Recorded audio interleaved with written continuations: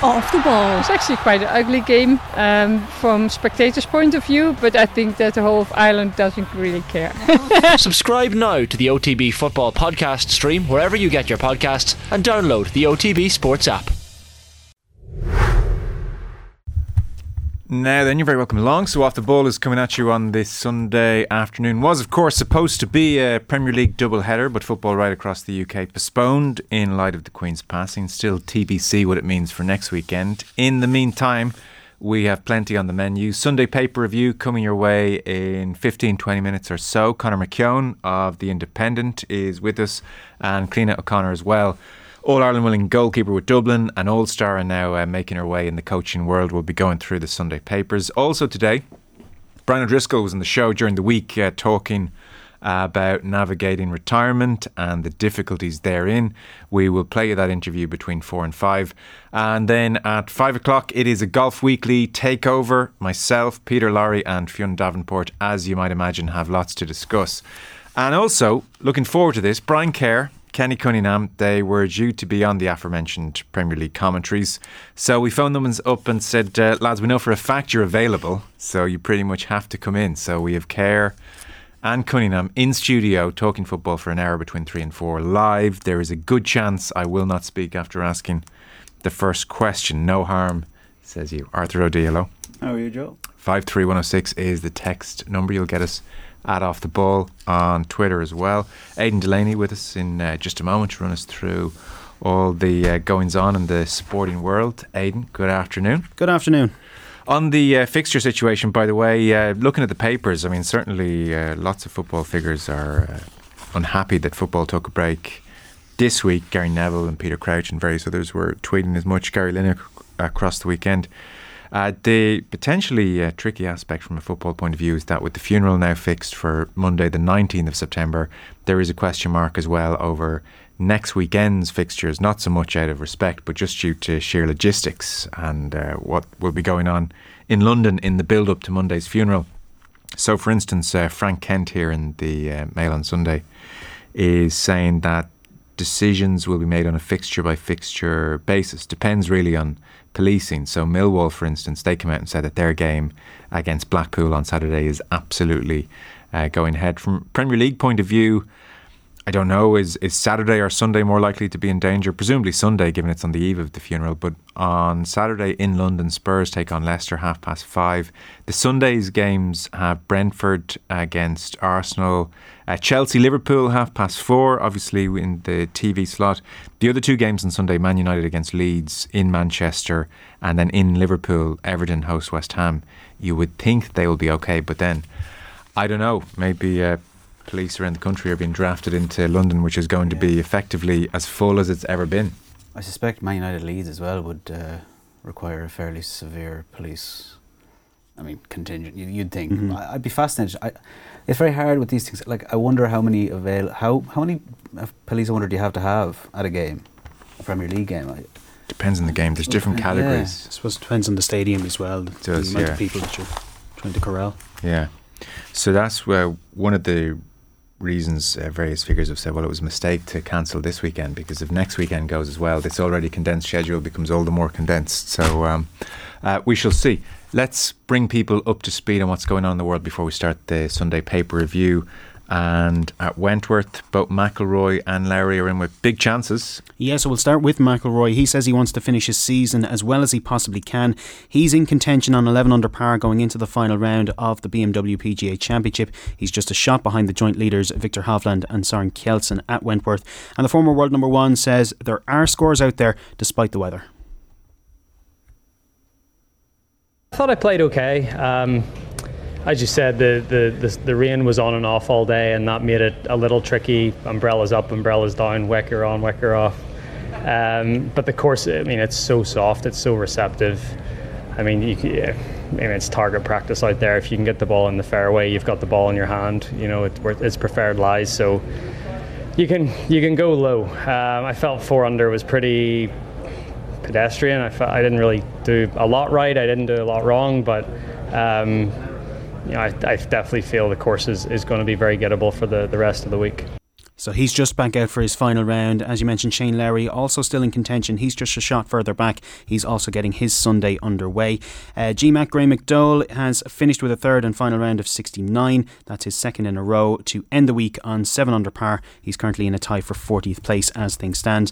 Jonathan Caldwell missed the cut last night on 1 under. The event will end after the 54 holes this evening. That's after that curtailed first round owing to the Queen's death on Thursday, of course. Yeah, there are good scores out there. So Patrick Reed started early in the day. He's on the 15th as we speak, but he is 7 under for his round through 14 holes. So definitely a good score out there this afternoon. Incidentally, he's done a big interview in the Sunday Times. We'll come to it in the Sunday paper review where, frankly, he's taken shots at everybody he can take shots at, including Rory McIlroy. Actually, he thinks Rory making all these types of comments is insulting.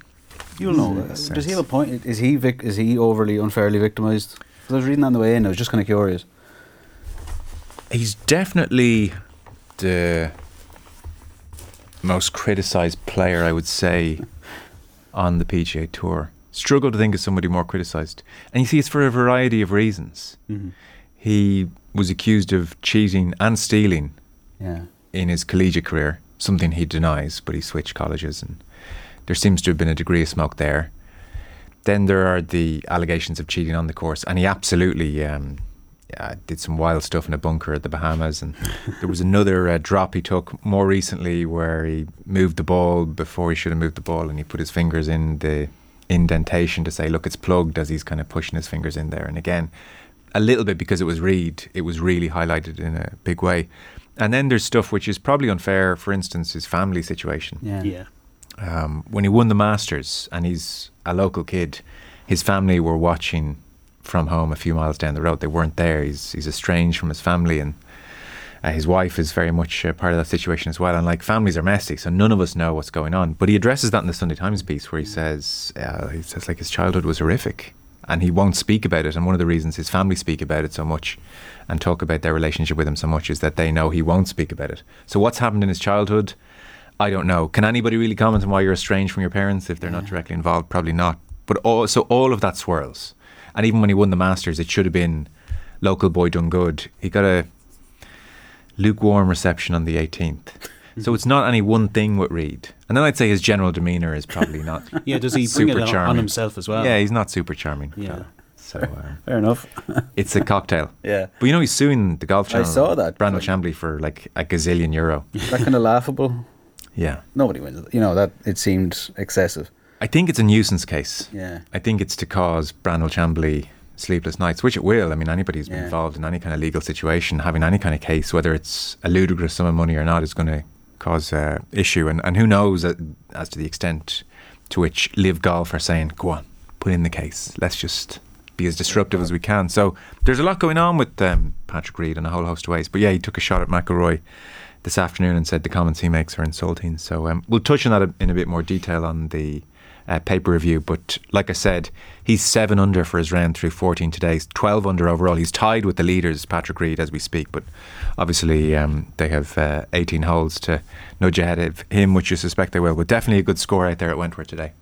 Yeah, so we'll move on to the women's golf then, and Leona Maguire has slipped out of contention heading into the final round of the Queen City Championship in Cincinnati in the USA. The Cavan woman shot a disappointing 73 last night. That leaves her on 6 under par and in a tie for 18th place. She's now 10 shots off the lead, which is currently being held by the American Ali Ewing. Stephanie Meadow is just a shot back from her compatriot as well. Both women are just getting their final rounds underway at around 1:30. We'll keep you updated. Women's Golf and OTB is an association with KPMG, proudly supporting women in sport. There is football, needless to say, here at home.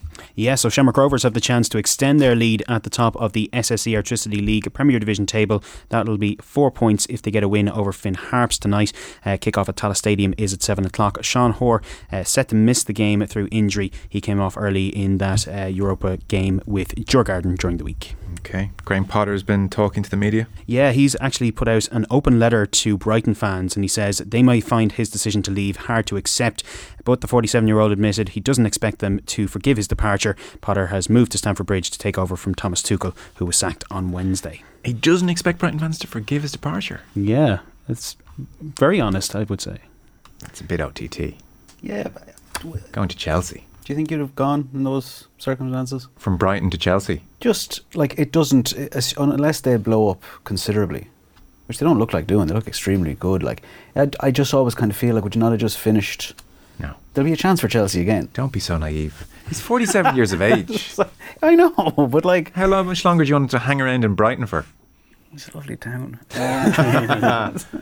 It's, no, I do. I understand. Like, it is... And there's always, I suppose, that allure that I'll tame this, I'll sort this out. But this is Harry Maguire-esque level of apology.